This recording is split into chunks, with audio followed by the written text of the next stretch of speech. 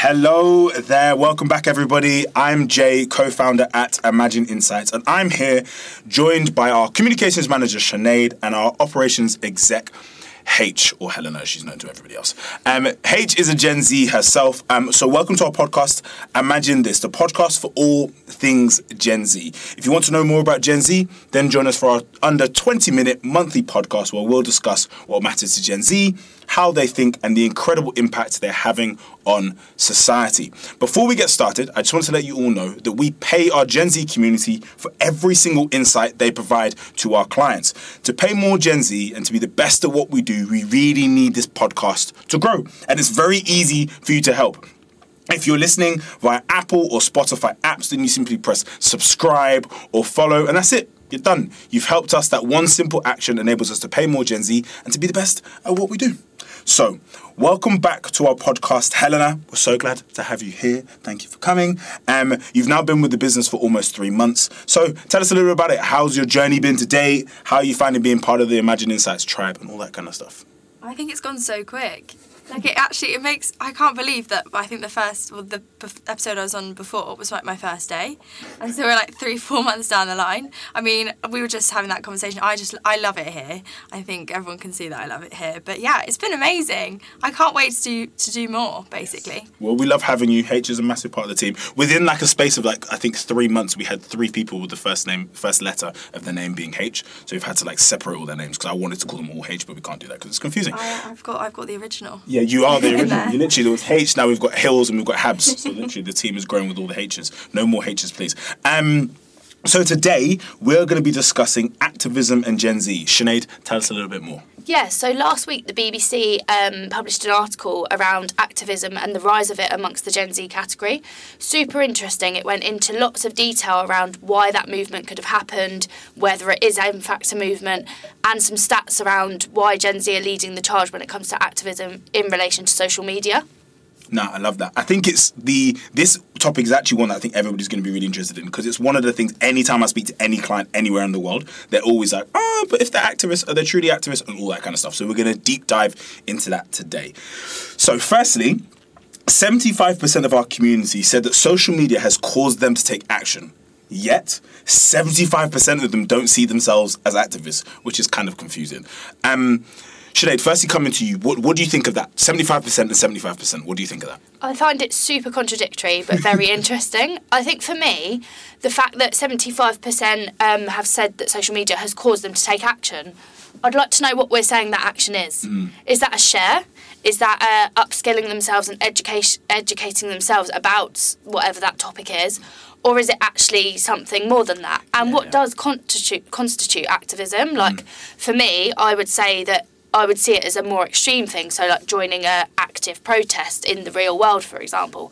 But is that quite a linear view, and is that activism so much more than that? And with the power of social media, is the fact that people are sharing and raising awareness, is that activism in itself, or is that having an opinion and supporting a cause you care about? Yeah, that's such a good point. Is it because we're looking at it from a macro perspective, and then they're maybe looking at it from a micro perspective?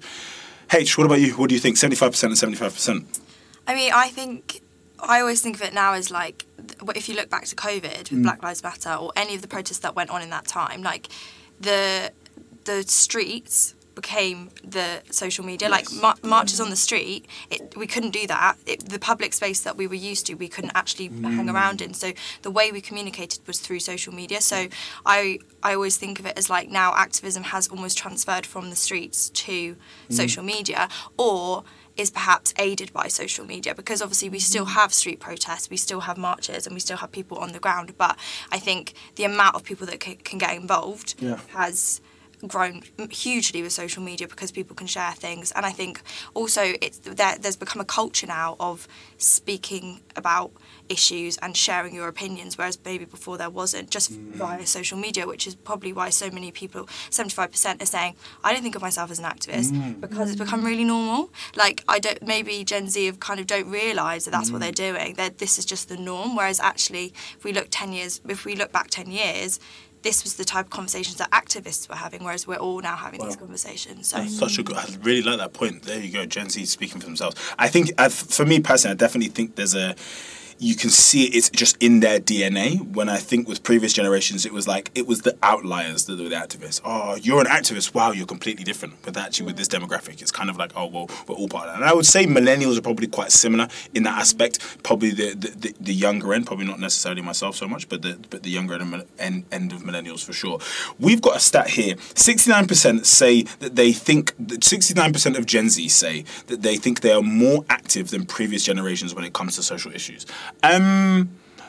Do I believe that? Actually, nay. What do you think, Sinead? What do you think? I think the types of social issues that they're passionate and active on have changed. Interesting. And I think that because the awareness of different marginalised groups in society, the different causes that people are getting behind, has almost shifted. Yeah. So I think of my parents' generation and what they might have been annoyed or wanted to protest about. And I think it was very vastly different to what's going on now. And that's because of things that have come to light in society. I think, to be honest, I don't necessarily believe that Gen Z are more... I don't know. I don't necessarily think they are more activist. Yeah. I think maybe they're just doing it differently. Yes. And that is social media. We're seeing it more. Yeah. I think potentially you have to think way back when women were protesting for their rights. Yeah, for sure. That was like one of the biggest things ever. Yeah, for sure. But maybe you were only involved in that if you saw it or you see it on the news. But whereas now when Gen Z are protesting or talking or speaking out about any topic, you just have more openness to it and you're more saturated by it almost. Definitely. I think with the civil rights movement, it was, if the civil rights movement was in this decade, in this period of time that we're in now, I think there would have been a much more... It would have grown quicker, and it would have been harder for the government, because the government were definitely trying to quash it in that period of time. It would have been harder for the government to really implement those bans and quash it like the way they did, because now it's just impossible for you to get away with certain things. I definitely think. H, what do you think? Yeah, I think it is naive to be like we're the first generation to bring about change. Like, the only reason why I think we're in a position where we can protest about certain things is because of the protests and the activism of previous generations. Like, we would not be where we are now if we hadn't had decades of people sacrificing their safety or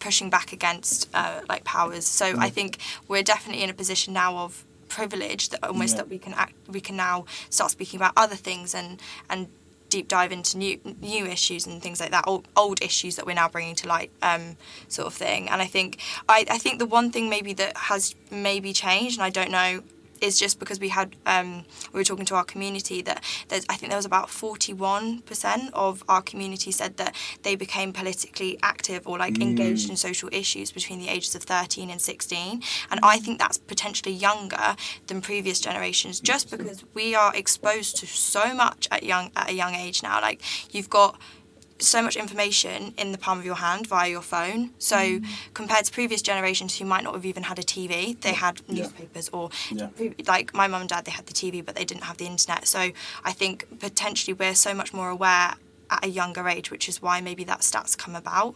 And also, like, it's so global now. Like, I think previously people were protesting about maybe local issues, or it took a while to get a global movement going, whereas now I can hear about something that's happened on the other side of the world in a second. So I think, again, that's probably the reason behind potentially why Gen Z are like, we're way more active than previous generations. It's just a different set of... That's really interesting. I really like that idea of going,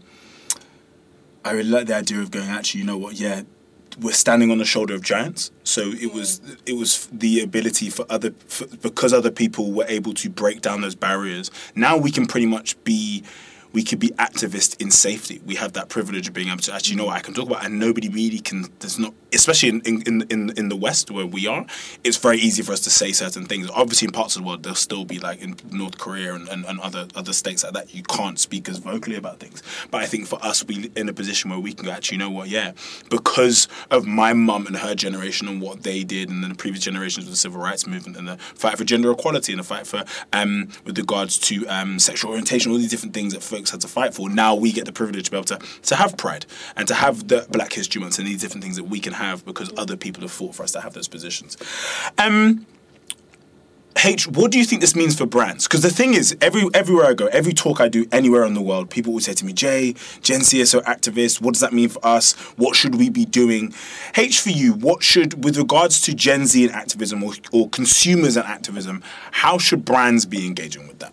I mean, I think going back to our kind of our central topic of social media, I think any campaign or anything, again, you cannot overlook the power of social media. So I think that is probably like a very basic thing that I think brands they are aware of, that you know, you need to use social media, you need to utilize that as a tool.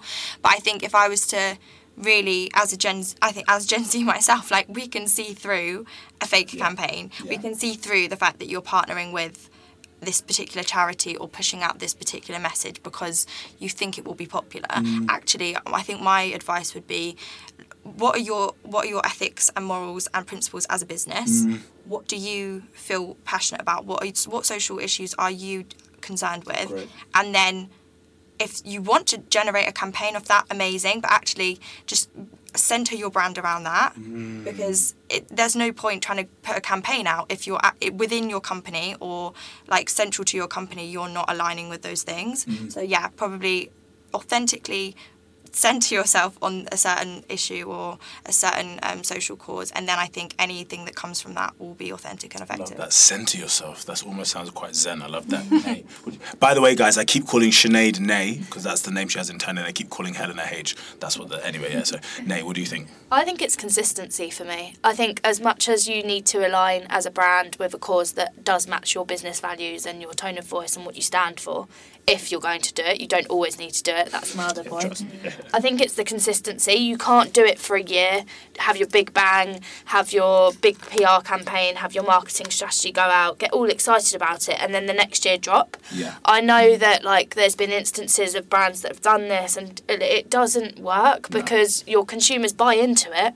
And then the next year they think, hang on, you had a Pride tent last year, you had a truck for this, or you stood up on this, or you put a big advert out saying we don't do this, and now it's been found out that your CEO is doing exactly that. I think it's got to be consistent, so they've got to have a 2, 5, 10-year plan and commit to it. Yeah, and that's something that literally, Nate's final point there, the 2, 5, 10-year plan, that's something I say any time I speak anywhere, is I always say to folks, if you, as a brand, if you're going to, like Kate was saying, if you're going to get behind a cause, and the common misconception is that you need to be behind every cause, and I think that's the biggest struggle for brands, like, oh shit, we need to be behind everything, and it doesn't need to be that. You need to, like Kate was saying, you could be 1, 2, 3, whatever the causes are that, like you guys are saying, choose those causes and then say, okay, here's our 1-year plan, our 2-year plan, our 3-year plan, our 5-year plan, and our decade plan. And then if you falter on that and you drop the ball, just be honest. Hey guys, we dropped the ball. We didn't say what we were going to do, and yeah, forgive us. But that's it, guys. The conversation's done. As we always say, thank you for joining us. Thank you for being part of the conversation and the topic. Thank you to Nay and to H for joining me. As we always say, we keep it under 20 minutes. Sorry. So if you listen to this on 2x, you get it done in like 7 or 8 minutes, which is wonderful. I listen to everything on 2x. I'm kind of intense like that. But again, thank you for listening to our 17th episode of Imagine This. Our mission at Imagine Insights is to help Gen Z to shape their future. And realistically, we know the best way for them to do that is with brands, because brands are changing countries and culture like our lovely government only wished it could do. So we enable brands to crowdsource qualitative and quantitative insights from our amazing Gen Z community in 111 countries around the world. So if you would like to crowdsource any insight from our community, please feel free to reach out to myself or to the team. Or if you just want to reach out and ask some questions, or you want us to talk about a topic that you specifically care about, then please let us know. Please like, subscribe, and share, and also get used to H's voice and Nay's voice, because they will be taking the podcast over from me over the next couple of months, and I will be disappearing into the ether from a podcast perspective. But again, please like, subscribe, tune in. Thank you so much. We appreciate you being here, and we will see you again next time.